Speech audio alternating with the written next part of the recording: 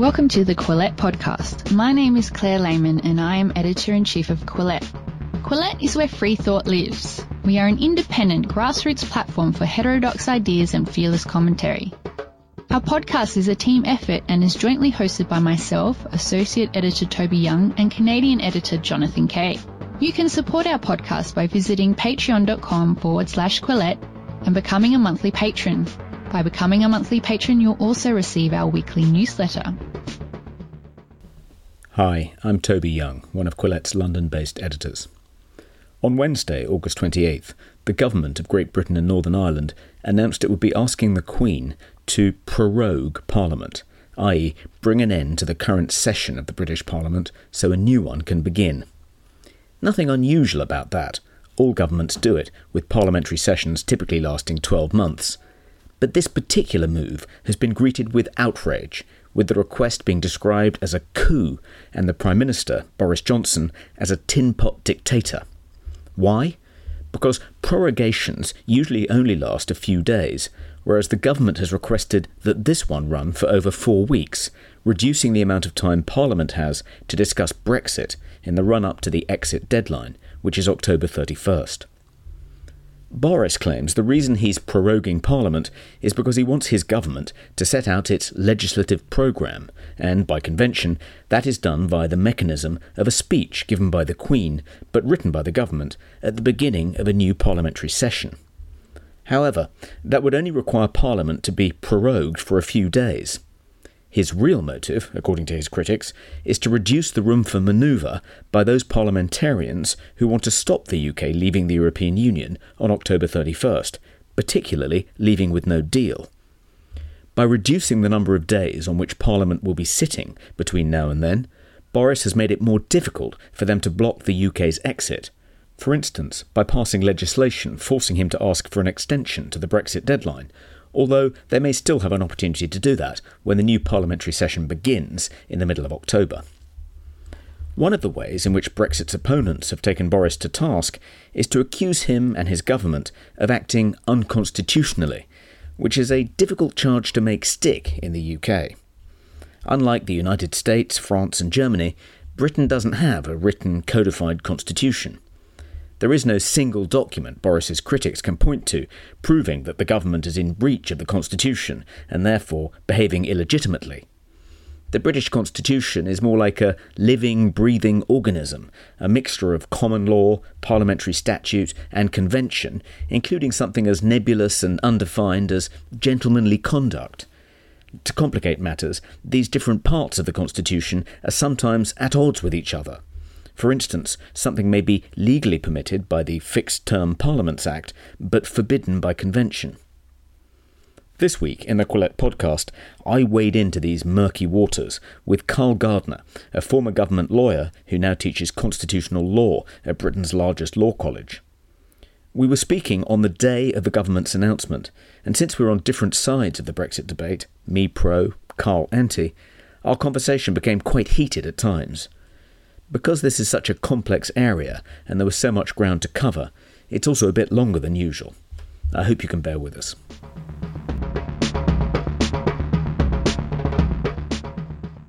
So, Carl, this government wants to end the current parliamentary session, which I gather at 3 years is the longest parliamentary session since the Civil War, and wants there to be a Queen's speech in which it sets out its legislative programme for the next session, and that therefore it has prorogued Parliament and will recall Parliament before we've actually left the European Union on October 31st, assuming we do.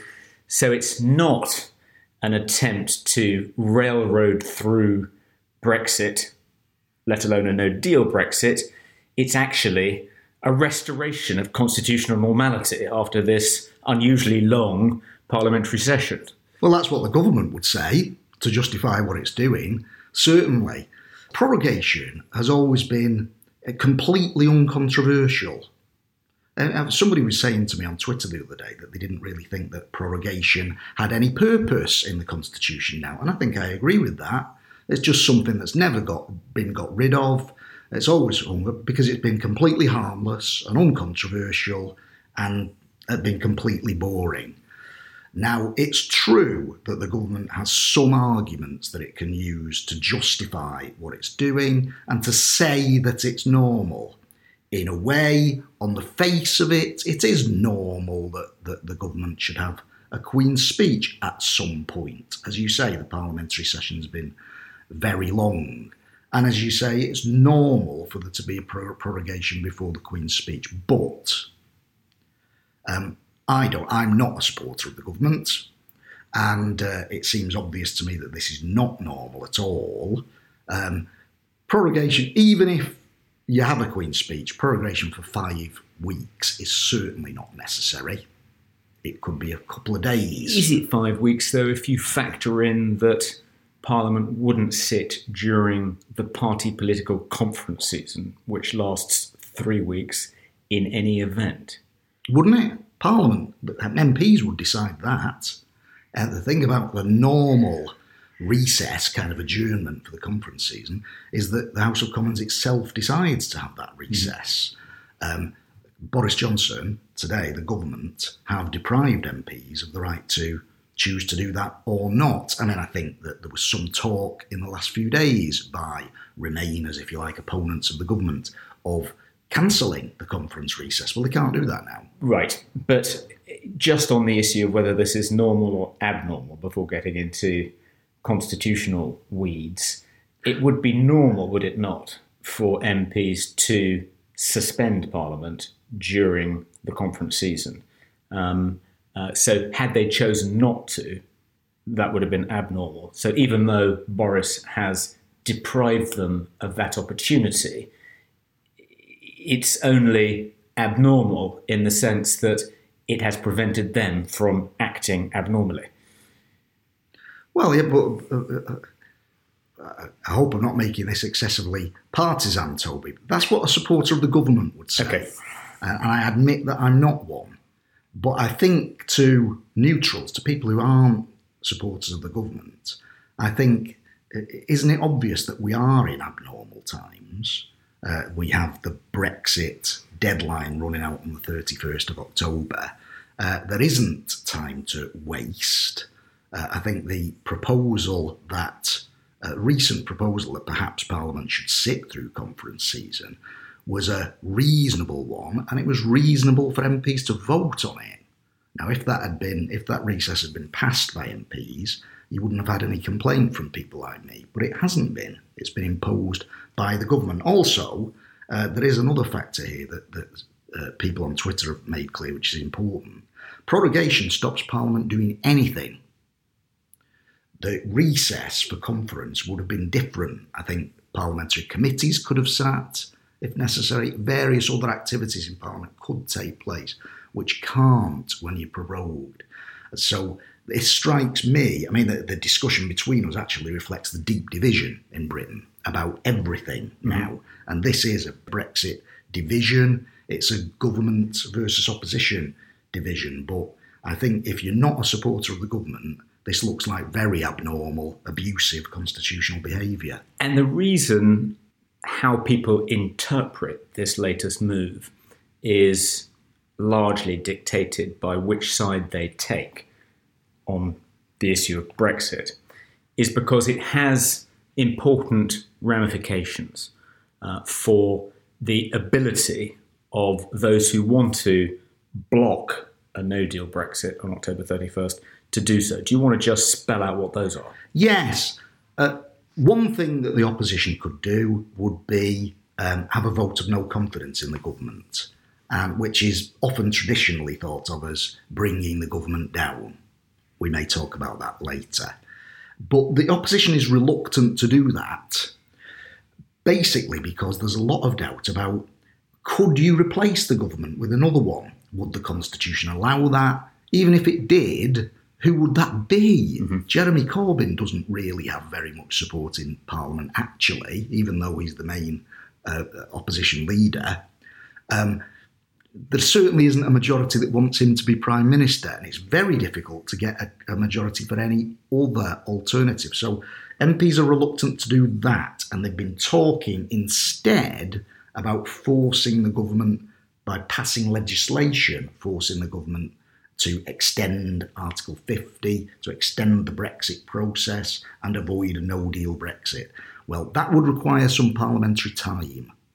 And so the government's move today, proroguing Parliament, ensuring there is a long recess, a long gap, cuts down the time for opponents of the government to take control in that way. It cuts down the time, but it doesn't make it impossible, does it, if the government's opponents are determined to do it, and if they can secure the cooperation of John Bercow, the Speaker of the House, and if circumstances combine, they may be able to, I think the phrase is seize control of the order paper, yes, and pass legislation mandating Boris Johnson to request an extension and postpone the October 31st deadline. Yes, I think that's fair. It doesn't make it impossible, but it does make it harder. And I think that's the intention of it, frankly. It seems to me that Boris Johnson wants to corner his opponents into attempting a vote of no confidence because he thinks that that will lead to an election, which I think is what he wants really now. If the opponents of Brexit, when Parliament resumes, can take advantage of what is admittedly a smaller window of opportunity to pass legislation mandating that Boris Johnson requests an extension, isn't there some question mark about whether that would in fact tie Boris's hands? Because for legislation to become law, it doesn't simply have to be passed by both houses of Parliament, and there's a question about whether the legislation, even if it got through the Commons, would get through the Lords, because after all, the government has within its power the ability to flood the House of Lords with pro-Brexit peers who could frustrate the passage of that bill in the House of Lords beyond October 31st. But even if it did pass both houses of Parliament, it then has to be assented to by the Queen. The Queen assents to parliamentary bills on the advice of her ministers. And it's possible, isn't it, that in this febrile, as you say, abnormal atmosphere, that the government's ministers, Boris, could withhold that advice from the Queen. They could claim that they are the victims of a coup, that it's undemocratic, that these MPs have conspired to obstruct the will of the British people who voted by a majority 3 years ago to leave the European Union. Your Majesty, withhold your assent from this bill. We will call a general election after we've left. So if there is pressure on you to act, it certainly won't be for very long. And we think that if we did do the bidding of Parliament and advised you to assent to this bill, leaving us with no choice but to ask the European Union for an extension, that would be undemocratic and that would cause widespread civil unrest. It would be effectively an undemocratic coup. Your Majesty, follow our advice, don't assent to this bill. I mean, that would be a constitutional crisis, but do you not think that they could do that? Well, I think this government now could do anything. I'm not a fan of what it's done today. I think that what the government has done today takes us into constitutional crisis territory. Once again, British people will be deeply divided about this, I think. And those who support the government and those who support Brexit, certainly those who support a no-deal Brexit, will see it your way and see the opposition as somehow creating a constitutional crisis. Well, I see it the other way entirely. What we've seen developing over the last few months in particular in Britain is quite worrying. I think of myself as a centrist politically very much. And as far as the Constitution's concerned, which I think it's fair to say in our lifetimes, Toby, has not really been a very controversial thing in British politics. I mean, it's not like the United States where there are constant controversies about the Constitution. It's not even like Ireland or anywhere like that where constitutional amendments are the bread and butter of politics. The Constitution's been uncontroversial in Britain for many, many years. But I, as a centrist, and I think constitutionally a conservative, I now sense that a new constitutional movement is developing in Britain. I'm beginning to call it a new crown fundamentalism. I think it's developing within the Conservative Party, and I don't think it's conservative in nature at all. I think it's aggressively asserting the power of central government over all other institutions, over Parliament, over the courts, over the public itself. This is why I say it's not really conservative in temper. I think it's something else, and it's why I call it fundamentalist, because I think fundamentalism to me is something new and radical and ideological that claims a kind of originalism or conservatism to it. And I think that's what's happening now. So, for instance, the argument that it's legitimate for the government, in effect, to prorogue Parliament what it's saying is the government is top dog in the British Constitution over Parliament. What you're saying there, what you're suggesting, ministers advising the Queen to withhold royal assent, to in effect veto a bill.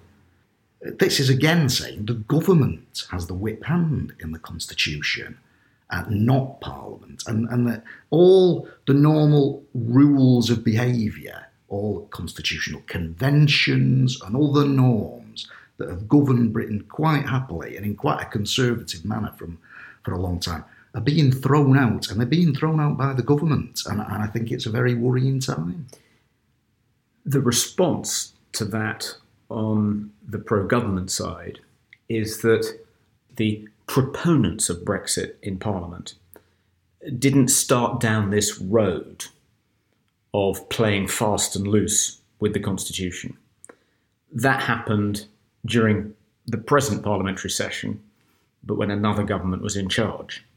By seizing control of the order paper, by initiating legislation in the Commons, and by proposing to initiate legislation in the Commons to force the government to ask for a Brexit extension, they are breaching the Constitutional Convention that legislation is introduced by the government, not by the House of Commons unless it's a private member's bill.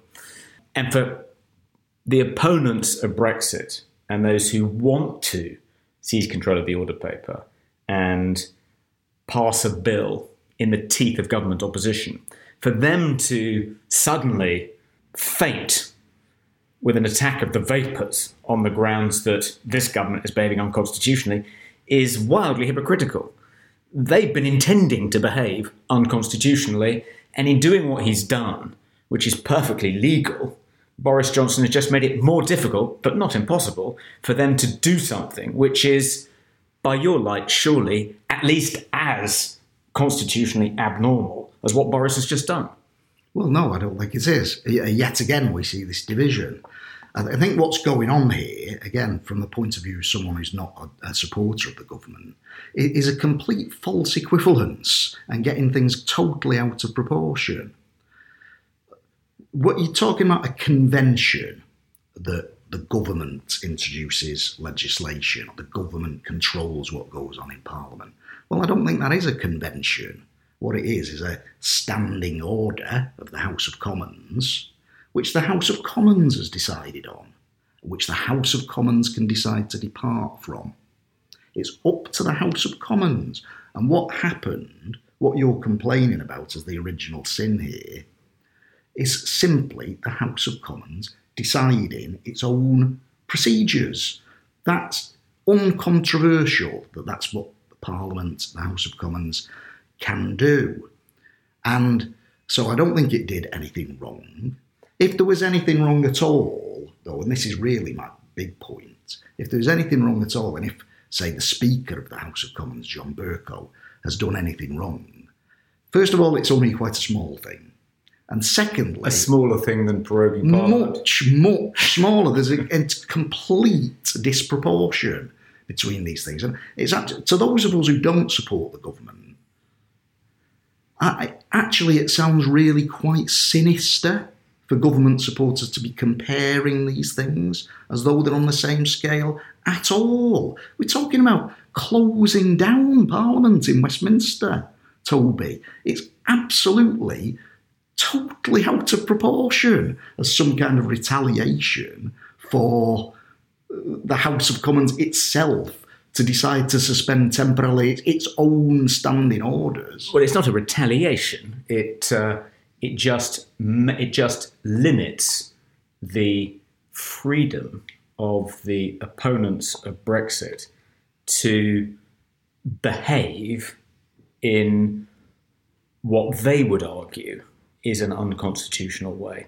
I think this would be less controversial if what the opponents of Brexit in the House of Commons were proposing to do wasn't something that was in the teeth of, first, the referendum result. We could argue about that. Yeah, we could. But secondly, seems to be contrary to the platform they stood on in the 2017 general election, in which both the Labour Party and the Conservative Party issued manifestos saying they intended to respect Brexit. Parliament's sovereignty derives its constitutional legitimacy by being a democratically elected body, but the power, the source of its authority, lies with the people. So the fact that they are trying to behave in this way, change their own standing orders in order to apparently frustrate the will of the people, makes it less constitutionally legitimate. They're doing it with less constitutional authority than they would be if they hadn't stood on the manifesto as they did in 2017 and Parliament hadn't passed by an overwhelming majority Article 50, which effectively makes it legally imperative that we leave at the end of the Article 50 process. Now, you will say that no, the outcome of the referendum was less clear-cut than that, and the people who voted to leave didn't necessarily vote to leave with no deal, and that when Labour and even the Conservative Party said they wanted to respect the Brexit referendum result in their 2017 manifestos, that didn't commit them to leaving with no deal. But I guess the comeback to that is, well, OK, if those opposed to a no-deal Brexit aren't opposed to Brexit per se, just a no-deal Brexit, well, they've had 3 years to pass a deal. They've certainly had ample opportunity in the present parliamentary session, maybe not 3 years, but certainly ample opportunity to pass a deal, and they've squandered that opportunity. They can't agree. And the strong implication is that the reason they had been reluctant to approve any of the deals put before Parliament, I think Theresa May bent over backwards to try and secure parliamentary consent to the withdrawal agreement, a Brexit with a deal. The reason they haven't voted to leave with a deal is because actually they don't want to leave, and that when they stood on, many of them, when they stood on those 2017 manifestos, didn't really believe it, nor was intended to either frustrate Brexit in whatever shape or form it took, deal or no deal, and wanted to either revoke Article 50 or, by hook or by crook, bring about a second referendum, which they hoped that Remain would leave. So when you yourself are expressing outrage about this new crown fundamentalism, that feels like it's strongly informed by your own views on Brexit, and that I think if this wasn't in the context of leaving the European Union, then neither of us would be getting hot under the collar about this, and it wouldn't really be interpreted as crown fundamentalism, wouldn't it? It would just be a minor storm in a constitutional teacup. Well, I disagree with so much of that, Toby. I better not go back on everything. You talked about manifestos. The Conservatives' manifesto wasn't a no-deal manifesto in 2017. And you talked about people voting against a deal. Well, Boris Johnson voted against Theresa May's deal. So you can blame him as much as any Remainer. But on the point you've just made, I very much disagree with that. Because one of the points, I think what we're seeing here, I've never been a supporter of the British Conservative Party, but in some ways, the puzzle is, why not? We have a very left-wing Labour Party that I certainly couldn't. In fact, I left because of Jeremy Corbyn's leadership, and who is a danger to the country, in my view. And I don't think that centrists or moderates or conservatives in British life can really support Jeremy Corbyn's Labour Party. And constitutionally, I'm a conservative. I don't agree with plans for a written constitution and federalism and things in the UK that people like the Liberal Democrats support. And not that long ago, the Conservatives were selling themselves to the public as quite a moderate centrist force under David Cameron. We had socially liberal measures like same-sex marriage and so on, and I think was potentially appealing to people like me. Now, what Brexit has done, or one of the things Brexit has done, and this is operating in the field of the Constitution, is it's politicising the Constitution, it's politicising the Queen, we've seen that today, and I think it's causing a split between the sort of person like me. Maybe conservative isn't the right word for me, in fact I'm sure it's not, although a lot of constitutional lawyers call me a constitutional conservative. But the moderate or centrist definitely is a good word for me. There's a split between us on the one hand and these new radicals who really are believing in state power and the power of central government. We're seeing a split between radical conservatives like Boris Johnson, like somebody like, I don't know, Jacob Rees-Mogg or Mark Francois, people like that, on the one hand, and on the other, more traditional centrist conservatives, constitutional conservatives, like Dominic Grieve, like Kenneth Clarke. I think this is a split in British conservatism and moderate opinions. And let me put it to you this way. You said in other contexts neither of us would be outraged, but we would. I think it's quite likely we will have a Corbyn-led Labour government before too soon. There's certainly a risk of that. And that government will be able to take advantage of every precedent in favour of central state power being top dog in the Constitution. That's the precedence that Boris Johnson is trying to establish today. And believe you me, Jeremy Corbyn might be too naive and hopeless to take advantage of these things, but John McDonnell is not. There's a very determined man who will be able to use all these levers, and wouldn't he have done that anyway? He'll have cover now. He'll have cover. But he would have done it with or without cover. He'll have cover to do it, to prorogue Parliament whenever necessary, to nationalise this or take over that. He'll have some cover. If this government gets yet more radical and does the sort of thing you were suggesting, trying to force the Queen to withhold royal assent to legislation, well, a minority Corbyn-led government could do that. So, actually, I think moderates and conservatives in Britain would be outraged if someone else was doing this. And I can't understand why you're not outraged now. I agree that's a danger. But I think the reason I'm less concerned about that than you, even though you were until recently a member of the Labour Party, is that, first of all, I don't think it will provide a John McDonnell-led Labour government, minority government, with the kind of cover you're talking about. The cover we're talking about here is in large part derives from the fact that the government is taking these measures in order to enact the will of the British people as expressed in one of the largest electoral contests that's ever taken place in this country. If Labour is elected on, say, 36% of the vote, and a majority didn't vote for a Labour government, it just forms a minority government, perhaps in collusion with the SNP, it won't have the kind of cover it won't have the licence that this government is granting itself to behave in this abnormal way. But secondly, I have no doubt that John McDonnell would take advantage of every single lever available to him, and then some, in order to railroad through God knows what, and wouldn't care whether it produces an attack of the vapours on the part of people who claim to be upholding the Constitution in the House of Commons or not. But you won't be able to have that attack of the vapours, Toby. I will, because of what I'm saying now. But you won't, will you?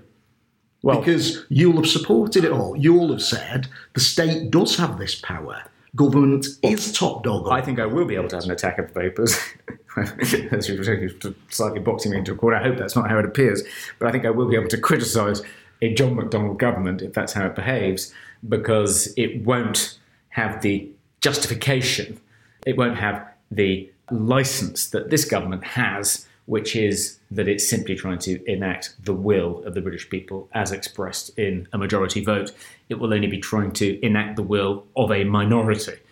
One last question before we get on to the issue of what might happen if this government is defeated in a vote of no confidence.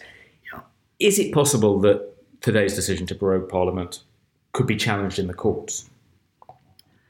Well, it is being challenged in the courts. There's an action in the, I think, Court of Session in Edinburgh.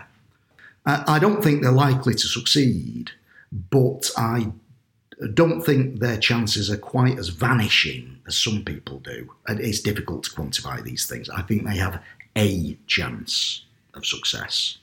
Okay. I wouldn't put much money on it, but I think they have a chance of success. So Downing Street has said today that during the period in which Parliament resumes sitting, which is next week, there will be an opportunity to table a motion of no confidence against the government. But if that motion is carried, Downing Street have said, we won't recommend to the Queen that she invites another MP to form a government and then invite the House of Commons to pass a vote of confidence in that government. We will simply sit on our hands for a couple of weeks. Boris Johnson will remain the caretaker PM during the run-up to the general election, and the government will choose a date of the general election which post-dates October 31st, so sometime between November 1st and November 5th. So effectively, we leave the European Union before the general election is held. So effectively, the government has said, you could pass a vote of no confidence in us during the short period of time in which Parliament will be in session before it's prorogued. But there's no point in doing that, because that will definitely just guarantee Brexit on October 31st. And if that's your object, waste of time. So the question arises, how constitutional and how legal, I think they're two separate questions, would it be if, on being defeated by a vote of no confidence, the government refused to resign and called an election for after October 31st? Yeah. This is all to do with how you interpret something called the Fixed Term Parliaments Act, which was a piece of legislation brought in by David Cameron's government back in 2011, and at the time was sold as quite a moderate reform and improvement in our constitutional arrangements. I've always been against that legislation on conservative grounds. I thought it was a completely unnecessary change, and I thought it actually confused our constitutional arrangements. And I'm now going around London telling people, I told you so, because yet again, the country is dividing about what this act requires. Yet again, the government and its supporters are taking the most hardline pro-state power, pro-government power interpretation of it. You're absolutely right that what the Fixed Term Parliament Act says in its explicit terms is that following a vote of no confidence, at least a vote of no confidence expressed in specific terms, and the exact terms are spelled out in the Act, if one of those succeeds, then an election will follow automatically after 14 days, unless some other government, unless the incumbent or some other government passes a positive vote of confidence in itself. So it's possible for a government to restore its authority and get MPs back on board and win a vote of confidence, stop the election. Or it's possible, if the government resigns, means for a new government to be appointed that can gain the confidence of the House and avoid an election. The question is, does the government have to step aside and let someone else govern? And your view on it depends on your interpretation of constitutional conventions and this Fixed Term Parliaments Act and the way they interact with each other. This gets to be extremely convoluted, technical and nerdish, frankly, constitutional discussion. But my view is certainly that the Act was never intended to abolish all other constitutional conventions. It was not supposed to be a radical revolution in our constitutional arrangements, and it was not meant to empower the Prime Minister to get an election whenever he wanted. In fact, we were told by the government at the time that its intention was the opposite, to stop Prime Ministers getting elections when they wanted them. So I would interpret the Fixed Term Parliaments Act as interlocking with traditional conventions so that if a Prime Minister is defeated on a vote of confidence and can't restore his authority, and certainly if there's somebody else willing to govern who has a chance of governing, then the Prime Minister should step aside. The government should step aside, not have an election, but see if the other government could govern. Whereas I think the new Crown fundamentalists, all those who believe in all power to the centre and 10 Downing Street, they will say it should be up to the Prime Minister. And if he wants an election, he should get an election. Won't they not just say that? In fact, I don't suppose they'll say that at all. Won't their argument be that the Prime Minister is not, under the Fixed Term Parliament Act, legally obliged to resign on suffering a loss in a no-confidence vote? That the Fixed Term Parliament Act permits the Prime Minister to remain in power and try and see if in 2 weeks' time a vote of confidence can be passed in his government. And if it can't, the Fixed Term Parliaments Act permits him to choose the date of the next general election. And there are some constraints on that, so it partly depends on when the vote of no confidence is, but it looks as though it would permit the Prime Minister to pick a date after October 31st. So there's an issue about how constitutionally legitimate behaving in that way would be, but legally it would be permissible and therefore difficult to obstruct in the courts. We'll get on to the issue of how affected the constitutional position is by whether or not there is someone waiting in the wings who could command the confidence of the House of Commons. But just from a purely legal point of view, isn't the government, if it was to do that, on fairly safe grounds? I agree it's on fairly safe grounds legally. There are some interesting legal arguments being developed by one or two people. There's a legal academic called Tom Hickman, if I'm getting his name right, who has made quite a good argument that he thinks that you can infer the existence of constitutional conventions on resignation from the text of the Fixed Term Parliaments Act. So I don't think they're home and dry legally as much as they might like, but fairly safe, I think, is fair. And do you think, but it sounded like from your summary before, that you think for Boris to refuse to resign on losing a vote of no confidence would be constitutionally illegitimate, regardless of whether or not there is someone waiting in the wings who could command the confidence of the House of Commons. You think it would be more open and shut? It would be straightforwardly constitutionally illegitimate for him to refuse to step aside if there was someone waiting in the wings, but still illegitimate even if there wasn't. Is that broadly right? Yes. The big division on the Fixed Term Parliaments Act, the really big disagreement, is between those who think that a Prime Minister defeated on a vote of confidence can simply decide, simply has free discretion about whether there shall be an election or not.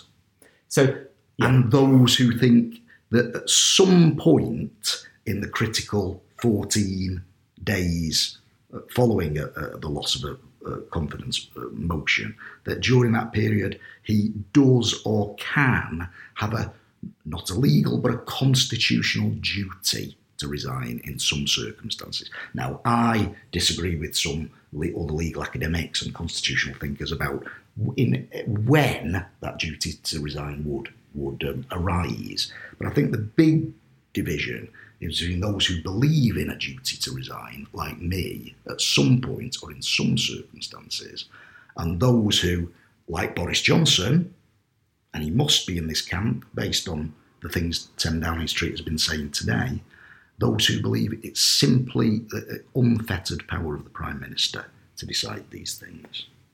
If you think a Prime Minister who doesn't resign on losing a no confidence vote is acting unconstitutionally, does that mean you think Jim Callaghan was acting unconstitutionally when he didn't resign in 1979 on losing a no confidence vote, but instead called a general election and remained as caretaker PM during that general election period? No, I don't, because our constitutional law was different then. There wasn't the Fixed Term Parliament Act, whose intention was to prevent prime ministers having elections when they wanted them. Well, you see, but I thought your argument was that the Fixed Term Parliament Act doesn't nullify constitutional convention. No, but it doesn't. But it certainly chops off one limb of it, doesn't it? Sounds like you're picking and choosing a bit there. No, I don't think so, Toby. There can be no doubt that the Fixed Term Parliament Act has affected, to some extent, the operation of the traditional conventions on when a government should resign and the formation of a new one. It must be so, because part of the old convention was the option that a Prime Minister had to ask for a dissolution, to ask the Queen. Well, that option has been removed by the Fixed Term Parliament Act.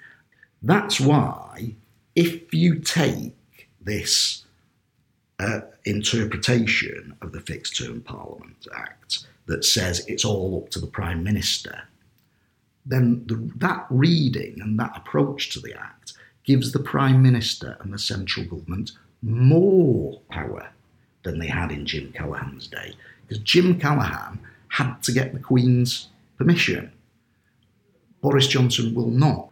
As you rightly said, he'll be able to sit on his hands and the automatic operation of law would cause an election. The conventions have definitely been affected. The question is how. Some people would say they've been, in effect, completely replaced by a statutory code, almost a codified constitution of this. And all the government has to do is follow the letter of that legislation. And that's, in a way, the case you're putting to me. Others, like me, would say that elements, at least, of the old convention apply. The Prime Minister can't ask for an election. Well, he could ask the House of Commons for a 2/3 vote for election after a defeat on a matter of confidence. But the whole point of the Fixed Term Parliament Act seems to me to be to fix the terms of Parliament. In other words, to favour, as compared with Jim Callaghan's era, to slant the Constitution in favour of the government changing, not a dissolution of Parliament. So I don't think the 1979 comparison isn't as helpful to the government's case as I think you suspect. I think one of the things which complicates this is that suppose Boris Johnson acted in the way you want him to act, and he resigned on suffering a no confidence defeat. If an attempt was then made by Jeremy Corbyn or someone else to form a government, and that government was then failed to pass a confidence vote, then Parliament would be dissolved and a general election would automatically take place. The difficulty is that during that period, the caretaker PM would be the person who had tried and failed to secure the support of the House of Commons 2 weeks after Boris lost his vote of no confidence. Yes. And the danger is that caretaker PM, let's say it's Jeremy Corbyn, let's say it's Dominic Grieve, or Ken Clarke, or Anna Soubry, that they could, acting as caretaker PM, request an Article 50 extension, perhaps for a year, perhaps for 2 years. Whatever the intentions of the framers of the Fixed Term Parliament Act, and they may have had different intentions, it cannot have been to empower an MP who comes to the fore in that febrile 2-week period and who cannot command the confidence of the House of Commons. It cannot have been their intention to empower him to do something so politically significant with no authority at all. It can't, can it? Toby, would you agree with me that it can't have been Parliament's intention to empower anyone who doesn't have the confidence of the House of Commons to do something very political, as you said? Can it? Well, that includes the government that's just lost the confidence of the House of Commons. So you see, now the difference is now you have the choice of whether you believe that you can justify the government exercising, making big political initiatives, committing the nation, just because it has power over the levers of state. And this is what I mean about the division in conservatism. Yes. So, are you a statist conservative, statist authoritarian conservative? Or do you think the same constitutional rule should apply to all politicians in Parliament? I think the counter-argument would be that if Boris sits on his hands for those 2 weeks, runs down the clock, by default triggers a general election, and doesn't request an extension to Article 50, so we automatically leave on October 31st, that wouldn't be the equivalent of a caretaker PM asking for an extension of Article 50, because our leaving on October 31st is the inevitable consequence of Parliament's decision to trigger Article 50. Had it been simply a prime ministerial decision, then I think we'd be in different territory. But the fact is, that was a decision ratified by Parliament. So it is now simply living with the consequences of its own decision. It wouldn't be Boris intervening to impose on Parliament something that Parliament didn't want. It would be Boris effectively bringing about the outcome Parliament legislated for through inaction. But we know if Johnson really had a strong argument that Parliament wanted no deal, then he wouldn't need the prorogation that he has asked for. So we know that that isn't really the will of Parliament. And the other argument... But it was the will of Parliament to leave the EU, but not with no deal. Well, the logic of the Article 50 process is that we leave when that has run its course, whether we have a deal at that point or not. Unless there's an extension. Yes. That's what Article 50 says. It's what the EU Withdrawal Act says. There's unless there's an extension, but that doesn't mean that it was the will of Parliament to continue to ask for extensions until we can get a deal. Well, why not let's test that? Why not let Parliament debate it in September and October? Well, it still will have an opportunity to do that. It will have much less opportunity to do that. I agree, we'll still have some. But why not let's ask Parliament whether it wants an extension or no deal? Can I step us to the bigger picture again? Rather than all this kind of bickering and the important question of, after a no confidence vote, does the government have to resign? Who would be the Prime Minister who set the election date? Really what we need is moderate, sensible, conservative, normal traditional British constitutional behaviour from both government and opposition. And I think I would call on the government, I don't think I'm crying in the wilderness, but I would call on the government to return to being Conservatives, to have a moderate attitude to their own powers, and not to try to read every aspect of Britain's traditional constitution in the most pro-executive way that could possibly be done, and do things like read the Fixed Term Parliament Act in a way that blasts out all notions of things like constitutional duties. No, let's return to moderation. What that shows, I think, I admit that I'm an opponent of Brexit. I think Brexit could be done. It could be done in a way that didn't shatter the United Kingdom, that didn't divide our population, that didn't break our constitution. But that would require, Boris Johnson should be said, if he wants this election about no deal, what he should do is agree a temporary extension. Because if no deal happens, it's irrevocable. He should do something that will hold the ring and say, whether we leave with no deal, his policy, or whether we do something else should depend on the outcome of this election, and we'll have an extension pending it. That would be normal, reasonable, moderate, mainstream British Conservative behaviour. And if that was what was being done, somebody like me would not be all that happy as a Remainer. I would fear that he would win that election. But I wouldn't really have any complaint constitutionally. What's actually happening is an authoritarian railroading of this country by a government that's derailing our constitution and seeking to just strain all the levers of the state against the country and to impose a policy on it. And that's why I'm so worried about it. It's why I think it's sinister and why I'm completely opposed to it.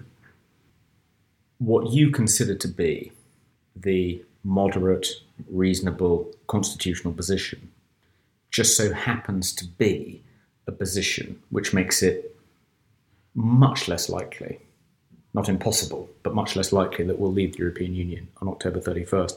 I think the difficulty with this discussion, which you... But why do we have to, Toby? Why do we have to leave on October the 31st? I think that we have tested the patience of those who voted to leave 3 years ago to breaking point. I think they are fed up to the back teeth of seeing Parliament at sixes and sevens over this and unable to agree on a course of action. They're bewildered as to why we haven't left already, when Theresa May said that we would leave numerous times, when both main political parties, stood on a platform of respecting the result of the referendum, when Parliament, by an overwhelming majority, decided to trigger Article 50, and so on and so forth. I think we've tested their patience to breaking point. And if another Prime Minister who has pledged to leave by a fixed date changes his mind, then I think we would see civil unrest on the streets of England. We would see widespread disaffection and alienation on the part of the people who voted leave, many of whom hadn't voted in many general elections before the EU referendum. I think it would make a mockery of democracy. And if we want all the British people to keep faith with democracy and parliamentary democracy, politicians have to start keeping their promises. They have to do what they've said they're going to do and leave by October 31st. That's my main reason. And I think it's all very well saying, let's return to a period of moderation and reasonableness and a more consensual interpretation of what the Constitution permits and doesn't permit. And I'm all for that. But unfortunately, I don't think that can happen until after we've left. It's not going to happen before we've left, because each side is going to claim that it is acting reasonably and moderately and in keeping with the spirit of the Constitution. And it just so happens that their acting in that way favours the outcome they want. And there's never going to be any agreement. We're never going to meet in the middle as to what constitutes reasonable, moderate, constitutional behaviour. So until we've lance this boil, until we can move past this incredibly divisive issue, we won't be able to return to normality in the way that we both want. There you go. Well, Carl, thank you very much for talking to me. And it's good anyway that two people who disagree so profoundly about this and all the associated issues can have a reasonably civilised conversation. We'll fight afterwards. Thank you. If you would like to support Quillette, please consider becoming a patron. Head to our Patreon page. That's patreon.com/Quillette. If you haven't already, follow us on social media. We're on Twitter, Facebook, and Instagram. Do you like what you're hearing? Perhaps you would like to read more about the issues in today's discussion. Head to Quillette.com where you will find more content.